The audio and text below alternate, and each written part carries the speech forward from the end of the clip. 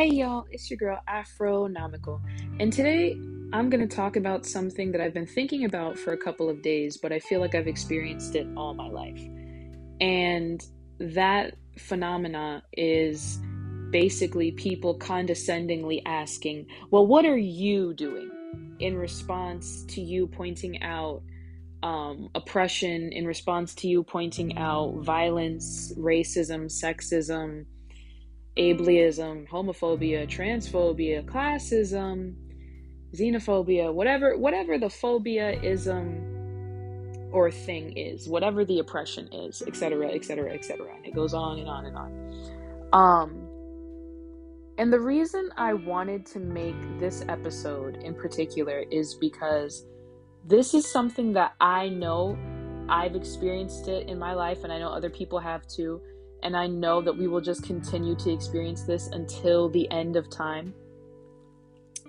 So I thought, you know what? Let me think about this honestly and earnestly. And this is what I came up with, right? This is the answer. What do I do? Well, I educate myself. I try to educate other people. I try to call out oppression when I see it. I donate to everybody. Like, when I say I donate to homeless people on the street, like, if a homeless person comes up to me and asks me for money, I just give it to them, you know? And even before, I'm not saying this, like, because, I think, I'm the best person in the world. I'm saying this to say, if somebody is homeless and they're asking you for money and you have change, give it to them. Literally just give it to them. No, I don't give a fuck if they're gonna go buy drugs with it. They're homeless. Who cares? Who cares? They are homeless. They are homeless, and you have no idea why they're homeless. There are people that I've met.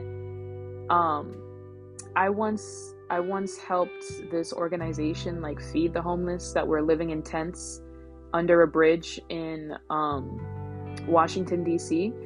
And you have no idea why somebody would be homeless. Like, there are people who are professors, there are people who were doctors, who were lawyers, who are homeless. There are people that fought in wars who are homeless. And I don't want to say that to justify elitism, as if, only people who make a certain amount in life matter. But I say that because oftentimes people don't even care already about the poor, and they only care about, what if that could be me, which is, in my point of view, incredibly selfish. But I digress. Anyway, going back to what I was saying. Yeah, I give money to homeless people, or literally anybody that asks me for money on the street. I will most likely give them some change. Mostly because I also have, I always just have a lot of coins. So and in the place that I live, really the only type of coins that I regularly use are like quarters. So I do not feel any type of way about giving people change on the street because I know they need it, so I will give them money. The same goes for like donating to people. Like, I regularly donate to several people to prevent them, to help them pay their rent, to help them get loved ones out of jail, for bail funds for protesters, things like that. In addition to, like I said, trying to educate myself more, learning more, reading more, listening more. But even that, that's still not enough. And I will, I definitely understand somebody telling me, well, that's not enough. You need to do more, because I'm feeling that right now. I've always felt that my entire life. Like, everything I do is not enough. And that may just be a symptom of having a narcissistic parent, or two narcissistic parents, which it definitely is. But that is also, a symptom of living in America that tells you to work yourself to death at every, option. Like, everything you do isn't enough because you got to work. But we're talking about, like, activism right now, right? The truth of the matter is, what I've come to realize, like, I sat down and I thought about this. I really, really thought about this. Nothing that a singular individual does will ever be enough. And I don't say that in a defeatist way. I don't say that meaning you should give up, right? Like, I feel like a lot of people reach that conclusion and they think, if nothing I do will ever be enough, why bother, right? And this is what I want to say to people who believe that, right? The whole point of understanding that nothing you as a singular person can do will ever be enough is to understand that you need to organize. You need to join a collective. You need to get as many people on your side and fight together, because power's in numbers, right? Whatever your cause is, organizing will always be a solution that helps. There has never been a period in history where human beings have not organized for causes that they felt like were important. And now more than ever, I definitely do see the importance in organizing.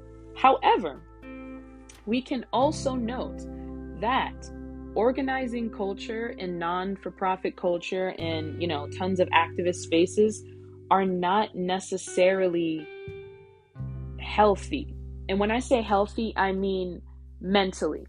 And the reason I say that is because when you are actually an activist, when you dedicate your life, or you not even just dedicate your life, when you decide to partake in activism for real, whatever that means to you, by the way, when I was growing up, because I grew up during the age when social media became a thing, I have definitely seen a lot of critiques of social media activism, many of which I agree with and many of which I disagree with.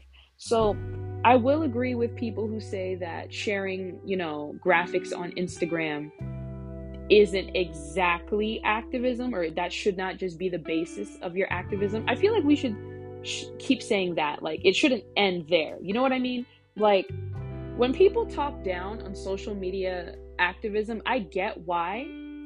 But at the same time, we also have to keep in mind that there are people in society who will never physically be able to participate the way that everybody else does. So if you are physically disabled, right, many protests may be inaccessible to you until, disabled organizers point that out, which they have many times, that protests are largely inaccessible to them if they're a wheelchair user, if they have mobility aids, if they're blind, if they're deaf. Like, there are so many issues that come across, when it comes to physically disabled people trying to participate in activism. And oftentimes they feel as though they're left out of the conversation, because they are, because able-bodied people tend to ignore them in this, in this fantasy that they have, where marching is the only valid means of protest. Now, I say this because I remember once in one of my classes on campus a long time ago, we had to watch a video of some activist. I can't remember his name, but he was very critical of the civil rights movement at the time it was happening. He was a black activist, I think. And he said pretty much that it would be unsuccessful because these marches were basically parades. And he said that true revolution, cannot come just from a parade, which many radicals and many revolutionaries have basically stated the exact same thing. If you think that protesting, like physically marching in the street and holding up signs, is the end all be all when it comes to, activism, you're mistaken, because that alone will not help people, for example, who are in prison. That alone will not help people who have been murdered by police brutality. That alone will not help people who are currently starving, who are being, harassed by the U.S. military abroad, and et cetera, et cetera. And again, I'm not saying this to discourage people from protesting, because we always need people in the streets.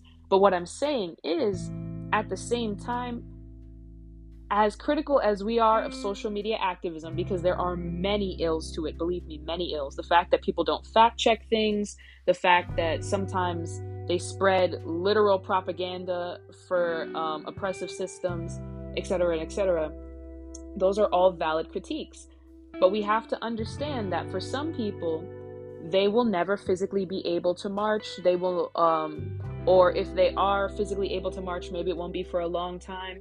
Some people have legitimate physical and or mental disabilities that prevent them from being at protests.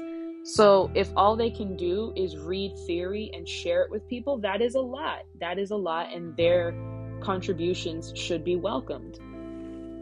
Now, after saying that, though, as I was talking about with the marching being a parade, I myself was pretty critical of the protest that I saw last summer, the summer of 2020, in the name of George Floyd, primarily because I did not see that many for Breonna Taylor, if there were any. I'm sure there were, but I did not see that many. But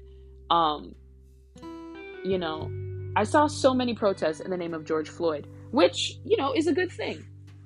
We should be talking about police brutality. However, like I said before, Breonna Taylor kind of got swept under the rug, and we already have a big issue in the Black community with people thinking that Black men are the sole victims of police brutality and completely ignoring Black women and Black girls and everybody else. So,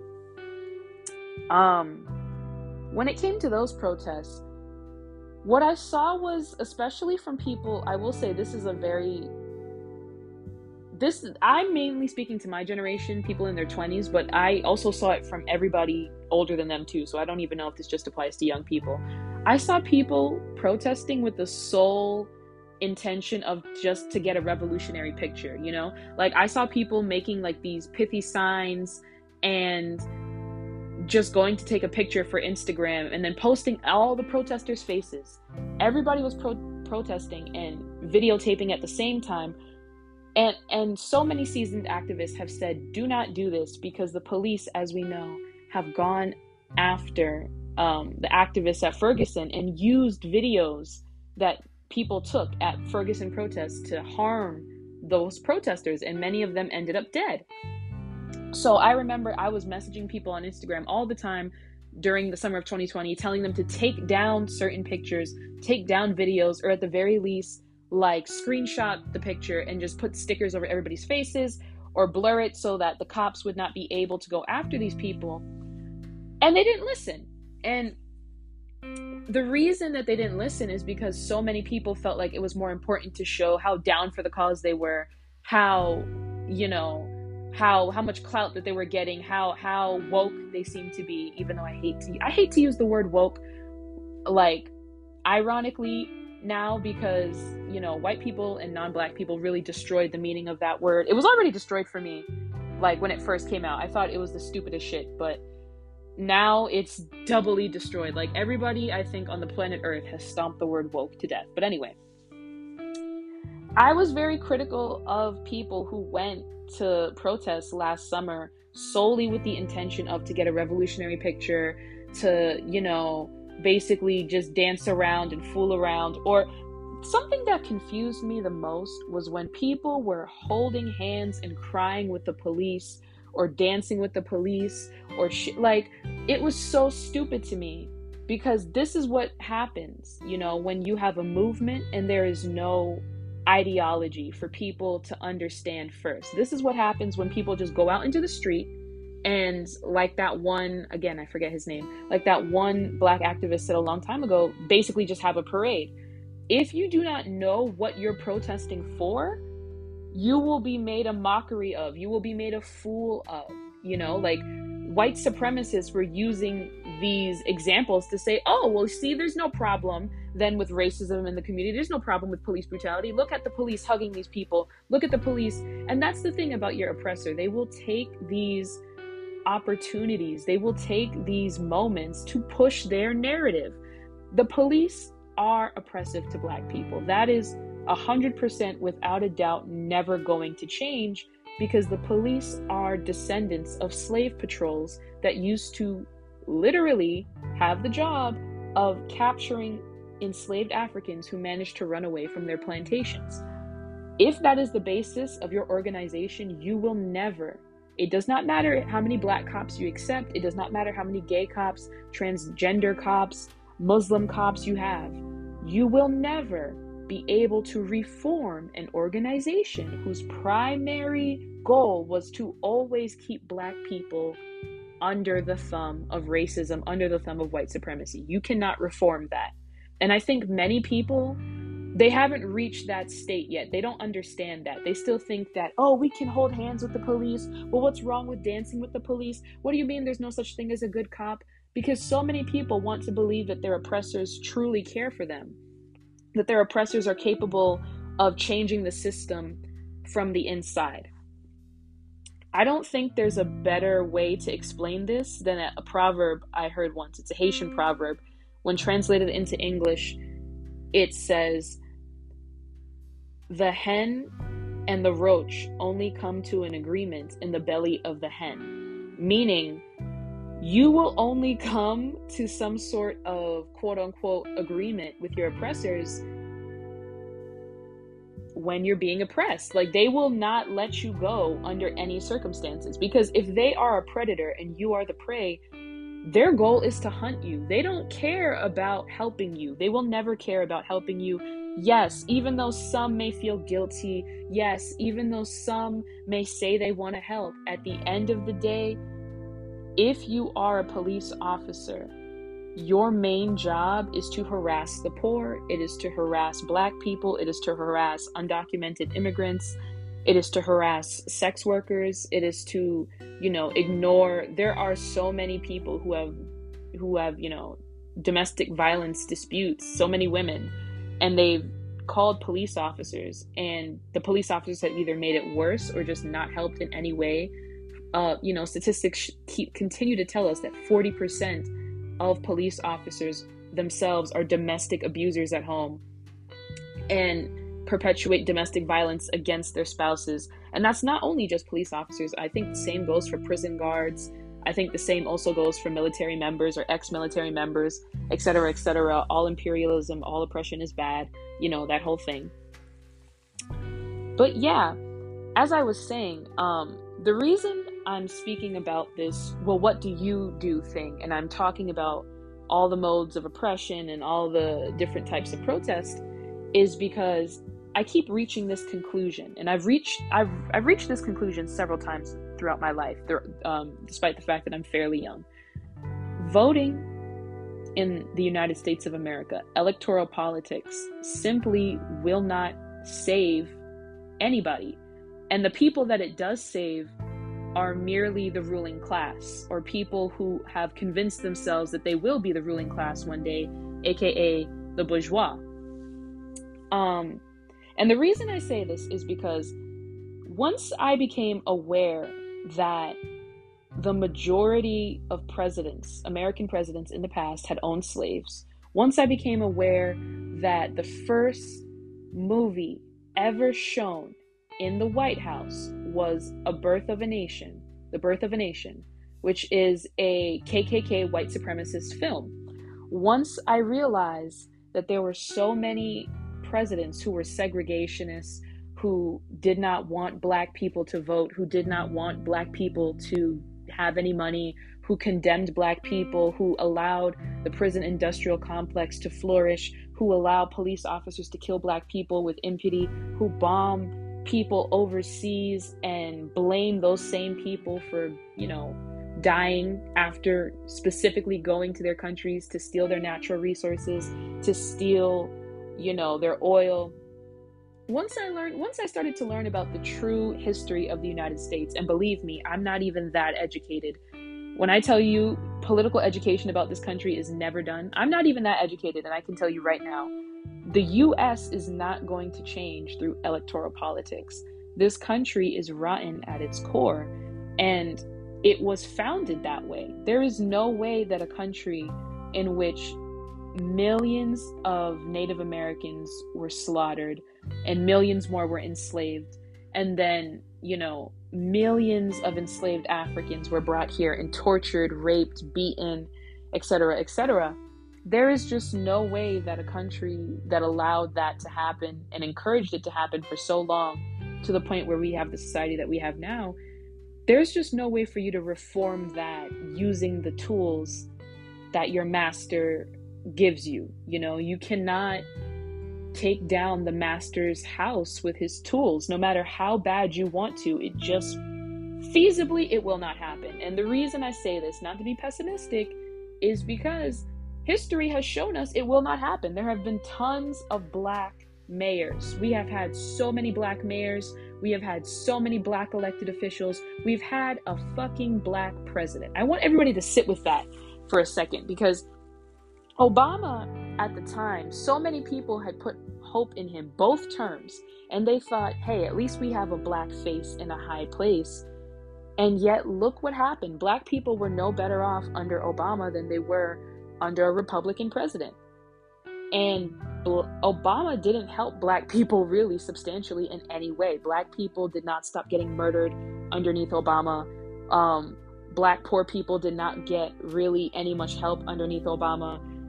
Obama literally went and condemned people who were in the street during Ferguson rioting because he said they were thugs and that they needed to pull up their pants. You know, a young black boy in his country was murdered, and Obama was preaching respectability politics to teenagers and black people who were rightfully upset and had every right to be upset about what was going on in this country. And we still have every right to be upset about what's going on in this country. I find that black rage, maybe that's the answer. Maybe black rage has always been the answer, because for me, in my point of view, rage gets shit done. And I will always default to the Haitian Revolution model, because Haiti freed itself.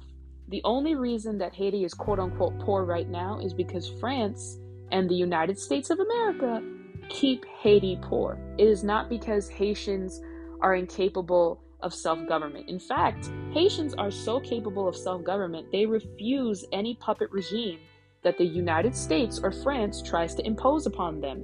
Hence why almost every single president they've ever had, they've killed. Because Haitians understand that if you really want a country that the people control, the people have to be at the foundation of the country. They have to be able to have a say in the country. They are the ones that have to build the society, not France, not the United States, not any outside power. Haitians have to build Haiti up, and they will, because I believe in black determinism. I believe in black capability, and I know for a fact that black people are capable of overcoming the modes of oppression. We've done it before, and we will do it again. But we have to understand that that will not happen unless we collectively work together. Unless all of us, that means black people in the US, black people in Haiti, black people in Nigeria, Jamaica, Trinidad, Guyana, you know, black people in China, black people in Singapore, black people in Australia, wherever you live. Basically, a more Pan-Africanist approach. We need to understand that our oppression, the one thing that we all have in common is that we are oppressed because we are black. That is the one thing that does not change no matter what society you are in. You are being oppressed because you're black. And you may have a compounding oppression on top of that. You may be oppressed because you're black and a woman, black and gay, black disabled, black and poor. The list goes on and on and on and on and on. But my point here is, we need to come to the conclusion that our oppressors, from the minute we were born, have conceived this system for us to lose hope and for us to stop trying to be free.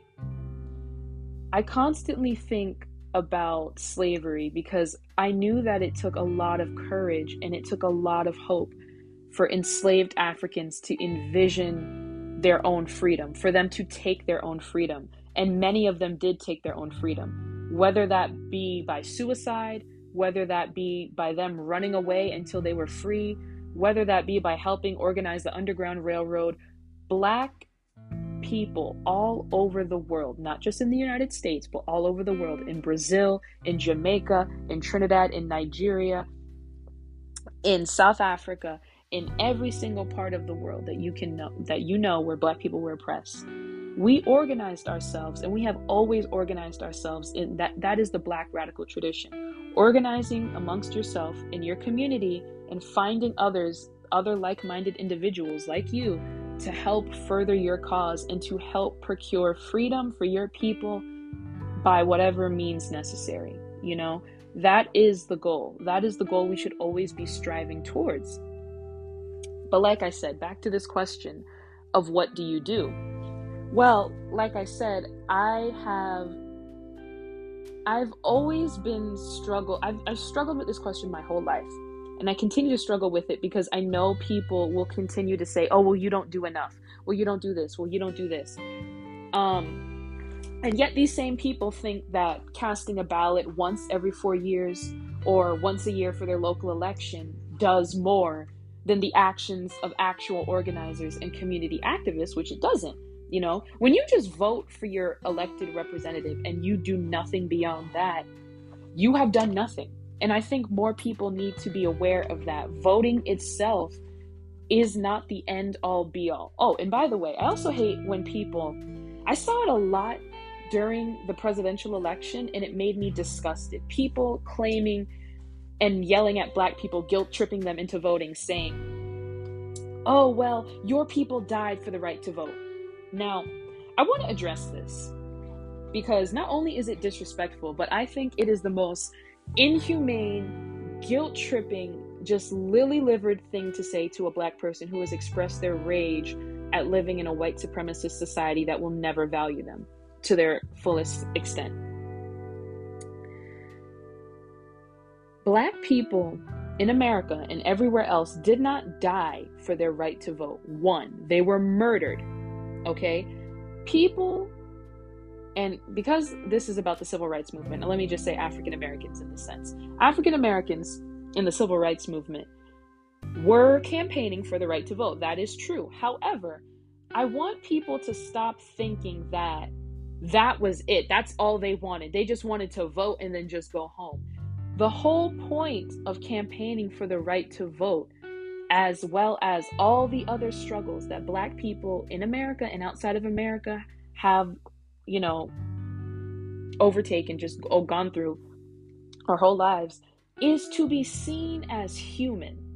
Voting was always meant as a stepping stone to being an American citizen, because Black people in this country, in the United States, have never been treated as full American citizens, regardless of, whether or not they were born here or not, which many of them are. I myself was. Black people in this country are not paid the same. Black people in this country are murdered at higher rates. Black people in this country are put into worse neighborhoods. Our schools have less funding. Our kids are growing up in the most polluted areas and becoming sick with diseases like asthma, or maybe developing skin conditions like eczema from literal pollution in the air all over, or developing, diseases like cancer from pollution and other things, or just, genetically speaking, having, being more genetically susceptible to certain diseases like heart disease or other things, just because of the stress of living in this country. It's legitimately killing us. It has been killing us for centuries. It is still killing us now. My point is, voting was never the end all be all. I just hate how people try to guilt Black people into electoral politics every single year by telling us that our people died for the right to vote. That's not true. They were murdered, and they were trying to be seen as human beings. They did not just want to vote. They wanted to be full American citizens. They wanted people to understand that we are human. If you see some of the signs that people used to wear during the 1950s and 60s, during the Million Man March, their signs did not say, "I am a voting man." Their signs said, "I am a man." Black people constantly have to assert our humanity. That was the whole intention behind Black Lives Matter in the beginning. Now, I have many critiques of Black Lives Matter. I only have a limited amount of time on here, though, so I don't think I'll be able to get into all of them. But the point is of saying Black Lives Matter, and the point behind saying I am a man, I am a woman, I am a human being, all of these things were to say that Black people are human, that we have humanity, that you should not be killing us like dogs in the street. We are human beings, capable of thinking for ourselves, capable of self-governing, capable of being good, loving parents, capable of succeeding and helping those around us succeed. That is the point. That is the point. Electing officials was never the end all be all. And we have seen throughout history how many Black officials get elected into government and either one, can't do anything because their hands are tied due to racists, or B, don't try to get anything done regardless because they never wanted to. So many, I find that a lot of people just automatically assume that just because somebody is Black, they have the best interests of Black people at heart. And it took, both of Obama's terms for me to get this through my head. But just because just because a Black face is in a high place does not mean that it is going to help other Black people. There are so many Black people, for example, who are conservative. There are tons of Black conservatives who don't want to help Black people at all, who think that Black people are too whiny, or that racism isn't an issue, and that we should just ignore it, and that we should pull ourselves up by our own bootstraps, and white people never did anything to me, blah, blah, blah, blah, blah. Plus, there are Black rich people whose, they do not live the same lives as the Black underclass, the Black working class, the Black poor. So they will never be able to relate to them, nor do they have the same interests. Like, Black poor people are more likely to want complete freedom because they experience so much oppression, whereas Black ruling class people, Black people in the 1%, are less likely to want that, because then they would have to give up their wealth. Then they would have to be faced with the fact that in order to get wealthy in this country means to exploit other people, whether that mean here or abroad. In order to be a billionaire or a millionaire or any other type of, heir, means to underpay people if you have a company. It means to steal wages from people. It means to literally own sweatshops in, the global South. And that's something else that we have to contend with. Not all Black, if you are a Black American person, or if you are a Black person that grew up in America, you have to understand to some extent, I don't want to say you have privilege, because this is a hard thing. In a sense, you do have privilege living in America, and you also don't, because we understand that Black people are not the most oppressed. Black people are the most oppressed in American society because the foundation of the society was legitimately slavery. But at the same time, you as an American, you have a uniquely American point of view on a lot of things, and you don't seem to understand that when people in other countries are talking about how much they dislike the American military, it's not because they're saying, oh, you guys are mean. It's because the American military destroyed their countries. It's because the American military bombed them into smithereens, is causing, their entire population to have birth defects for decades. It's because the American military robbed them of self-governance. It's because the American military implemented a puppet regime, and, then points to these countries as, oh, they're failed examples of self-governance, despite the fact that they're not even governing themselves. Or at the same time, the American government or the American military, for example, will start a war in a country. Mostly what I've noticed the American military will do in the case of South Vietnam and South Korea is that they will fund the military in both those countries. They will give money to the militia. They will give money to more, so that they have more equipment, so that they have more weapons, and basically instigate a war between the North and the South. They did this in North Korea and South Korea, did the same in North and South Vietnam, and force the southern part of the country to basically kill the northern part of the country. And the northern part of the country tends to be the part that wants to be free from American imperialism.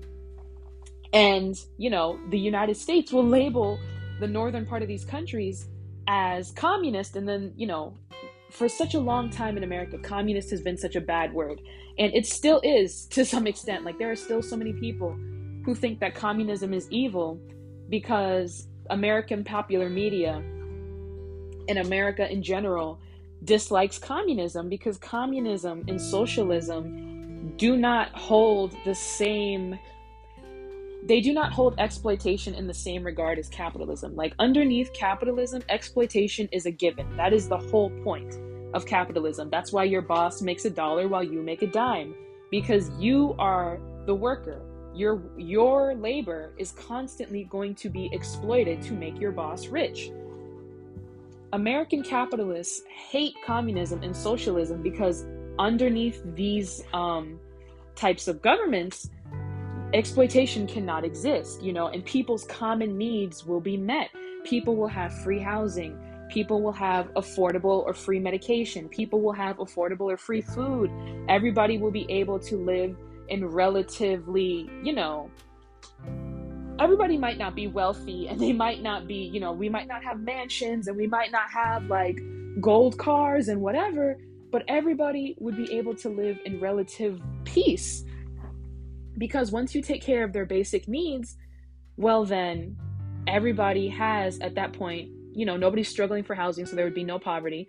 Nobody's struggling for food, so there'd be no starvation. Nobody's struggling for, medicine, so there would be a healthier, less sick population. Education would be a central part of everything, so people would be more educated, more literate, more well-read, and generally there would be no crime, because if everybody's basic needs are met, there's no need to steal.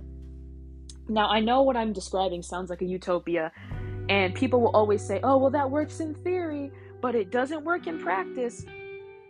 And honestly, I might agree with you, but the only reason I disagree with that is because, like I said before, the only reason it doesn't work in practice is because America is committed to making sure that it doesn't work in practice. Anytime there is an uprising in the global south, whether that be in, Chile, Venezuela, Vietnam, the Koreas, etc., etc., etc., whenever there is an uprising somewhere that is not the global north or the west, America goes out of their way to send their military over there and to demonize these people. We've demonized them in the media. We've demonized them through books, through, political cartoons, through TV shows, through songs. When 9/11 happened, the American media basically made every brown person who wore a turban, whether they were Hindu, Muslim or not, into a terrorist. And that is the power of the American media. That is why we need people to actively resist and to actively educate themselves to understand that in this country, you are being told lies. You are being fed lies constantly. You are being told things that are not true and warped perceptions of other people. So many Americans think that outside of this country, everybody in the world is just starving. And everybody is just living in complete poverty and just basically, killing themselves or whatever. And the funny thing is, most people who live in other countries think that about this country. They're just like, this country has so much poverty, And despite the thing is though, America has paraded itself around as the greatest country in the world, or the most free country in the world, or the et cetera, the most whatever superpower in the world. Despite, again, waging war on its own citizens, Black people, women, disabled people, mentally disabled people, physically disabled people, poor people, the list goes on and on and on and on and on. The point I'm trying to make here is that America will always be an oppressor. It will always be an oppressor. Reformism isn't going to save us. Electoral politics isn't going to save us. And I know what you're thinking. Why do you keep denouncing all these things then? So what's your solution? What do you do? You see how we keep coming back to that? What do you do? The only thing you can do, like I said, is the most that you can. So you help out in any way that you can. You educate yourself, you educate other people, you organize, you give money to protesters. If you can protest, you protest. You give money to bail funds to get people out of jail. You have to understand that there is no one solution to oppression. When I was younger, I had a gym teacher. When I started getting very big into social justice and very big into activism, and he told me once that I carry the weight of the world on my shoulders, and that I can't do that because it'll crush me, right? And I constantly think back to this. All the time. And he's right, because, I, as a single Black woman, cannot carry the weight of the world on my shoulders. And I will say that Black women have often expressed their discontent, and they are definitely right to express their discontent with constantly being made the mules of movements. There's constantly this idea of Black women will save us, Black women are superheroes, the strong Black woman stereotype.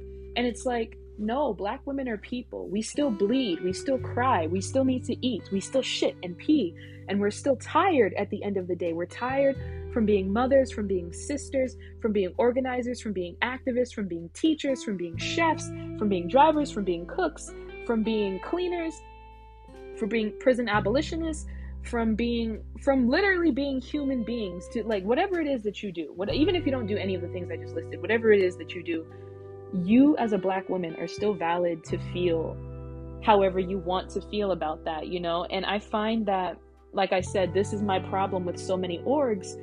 They push people to burn themselves out. And the thing is, when you push people to burn themselves out, you lose people in the cause, like more people become jaded within their cause. And the reason I said that thing about my gym teacher and what he told me is because I have to accept that the modes of oppression that exist right now most likely will not, end even by the time that I die. I'm not so...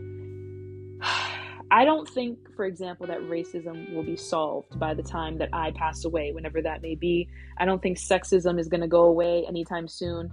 I don't think ableism, classism, homophobia, transphobia, xenophobia, etc., etc., etc. I don't think any of those things feasibly will go away because they took centuries to create. So most likely they're going to take a while to dismantle. You know what I mean? But I have faith that with each coming generation, people are becoming more and more aware.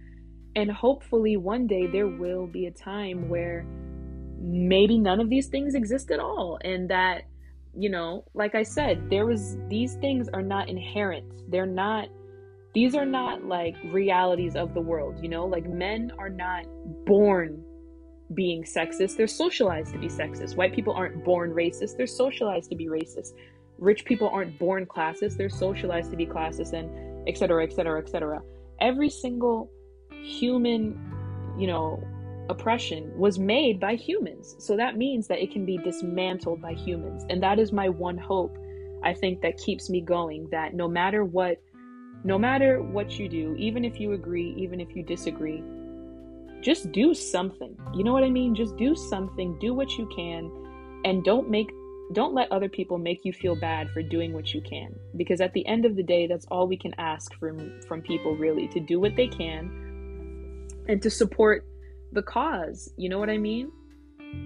Now, if supporting the cause, though, is causing you mental stress and it is causing you, to lose sleep at night, you may need to take breaks. You need to step away sometimes. And this is something I've regularly taught myself, you need to be able to understand that you by yourself cannot solve the world's problems, nor should you be expected to. You're not a superhero. You're not Superman, Batman, etc., etc., etc. You're just a person. But there will always be other people to pick up where you left off. You know what I mean? We are not alone. We do not exist in a vacuum. We have each other, and we will always have each other. As long as we remember, strength in numbers is what keeps us going. So, yeah, I think that's all I wanted to say. I think I got it all out there because, yeah, that statement, what do you do, really, it just grinds my gears, And because people usually say it to people who do more than they do, you know what I mean? Like, if you think voting is the only way that you can contribute to your community, you're wrong. You should be doing much more than voting. And even if all you do is vote, you should still be trying to educate yourselves on who you vote for. You should still be holding your representatives accountable. You should still be calling them, emailing them, showing up at their house, showing up at their meetings or wherever their constituents are allowed to be, and holding them accountable. Because if you just vote and you just walk away, you did nothing. You did nothing at all other than put somebody in power who is making life bad for either, people in this country or people somewhere else. And when I was talking about American exceptionalism before, I don't know if I mentioned that actually. When I was speaking about the American way of disregarding people who live in other countries, who live in economic systems or have things in place that we don't have, I often find that, Americans, like I said, they love to compare themselves to these people and say, oh, but look at the way they only have like one brand of cereal in the supermarket, or look at the way they only have this brand of cars, or this or this or this. Because we've become so used to overconsumption in this country that we ignore the fact that maybe it's better to have one brand of cereal and, one brand of car or one brand of sneaker or whatever, versus 10 brands of cereal, 10 brands of cars, 10 brands of sneakers that are actually owned by the same 3 companies. The illusion of choice is something that's very American, and I think that reflects how I feel about electoral politics. I think that time and time again, the Democratic Party and the Republican Party have both shown that they don't care for Black people. They've both shown to disregard women. They've both shown that they don't really care about gay people, transgender people, poor people, people in prison, etc., and etc. Yet people think, oh, but they're different because one is blue and one is red, or one acts nicer than the other. I find that in America, people value the politeness of politicians over them actually passing legislation and actually helping people to get things done. So, yeah. I think that's all I have to say for now. This was a very long episode, and I didn't even mean it to be, but I just went all over the place, and honestly, yeah, I just feel a type of way because people constantly expect Black people to just have the answer to everything, and I think that's why I got so deep into activism, like as a child, and when I started to learn so much about it, because I did want to have an answer. I did want to know what to say when people asked me, so what should we do? But, like these, again, like I said, these are systems that have existed for centuries before we were born, and they will probably exist for a couple, who knows? Who knows how long they'll exist for after we go. So we just have to keep our faith. We just have to keep doing what we can and rejecting these systems of oppression. We have to keep our heads straight and remember that it's not just about financial security for one person or one person's family or one generation of people. I think a lot of people my age, now that they're approaching their 20s, are trying to become stable, especially now throughout the pandemic, when so many people have been not only killed, but killed by the virus, died by the virus, disabled by the virus, pushed into poverty or homelessness by the virus. And there's still so many people who are like either aspiring middle class, working class, or, just in the 1% who are just trying to ignore it all. And I'm like, no, it's just going to keep getting worse and worse until we address the systems of inequality that this country perpetuates, and they're not going anywhere. And as long as the pandemic goes on, they're just going to get worse. So instead of looking to symbolic gestures, instead of looking to Black faces in high places or just representational politics, we need to start demanding that something get done. We need to start helping people avoid eviction. We need to start demanding that rent stabilization be a thing, that controlled rent stabilized buildings be a thing, that student loans need to be abolished. First of all, the police need to be abolished as well. We need to get rid of the things that are causing so much division in society, that are causing so much oppression in society, and replace them with things that we know statistically have worked in other countries and will work in our country. But it takes a lot of courage to not only understand these things, but to understand these things, accept them as the truth, and constantly tell people about it. I think that's a big part of the what do you do that I also wanted to address. I am constantly trying to change people's minds and get them to understand that there are alternative ways of living, that it doesn't have to be like this, and that we can imagine a radical future. And I think that that is still important. Whether or not you think that's important is beyond the point, because at the end of the day, the first thing you have to change in order to have any type of revolution is your mindset. You cannot go in to an activist space or a revolutionary space or any type of space that, demands change with the same old mindset that you had when you came in. You need to be open to understanding that people live differently than you do. You need to be open to understanding that people have different modes of protesting, that people have different ways of educating themselves, of different ways of educating others that are different from your ways, and whether or not they're good or bad, you can debate about that, you can criticize that, whatever, but you just need to know that the first thing you change is your mind. Then you try to help other people change their minds. Then you change your reality. We should always be working to change our reality. And I hope that we reach that one day. I really do think that a society where everybody is treated equally, it can exist. It sounds like a fantasy, but it can exist. And I'm sure that it can. I'm sure that it has existed before in time, and I'm sure that it will exist again. But people just have to understand that in order for it to exist, everything must radically change. None of the systems that we currently have, underneath patriarchy, underneath sexism, racism, classism, homophobia, transphobia, ableism, etc., none of those systems will support people. Those are so that one group of people can get to the top, and others have a dangling carrot in front of their face saying, well, maybe if you just did this, maybe if you worked hard like this. I find the exceptionalist myth is the main thing that drives the American dream. This idea that if maybe you worked harder, that it's that hyper individualism. Maybe if you did something by yourself, your life wouldn't have turned out that way. And I think that's a lot easier for many Americans to swallow, rather than the way that our world, not our world, but the American society, the United States, the way that the United States is shaped is fundamentally oppressive. The way that the United States functions is fundamentally oppressive. And we have to combat that in any way that we can.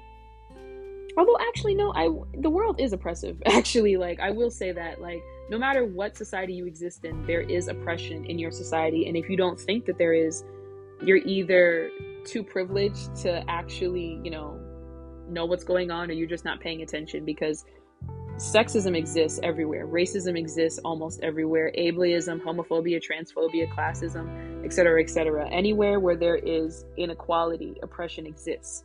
And inequality exists everywhere in society. So it is our job as global citizens to do whatever we can to fight that.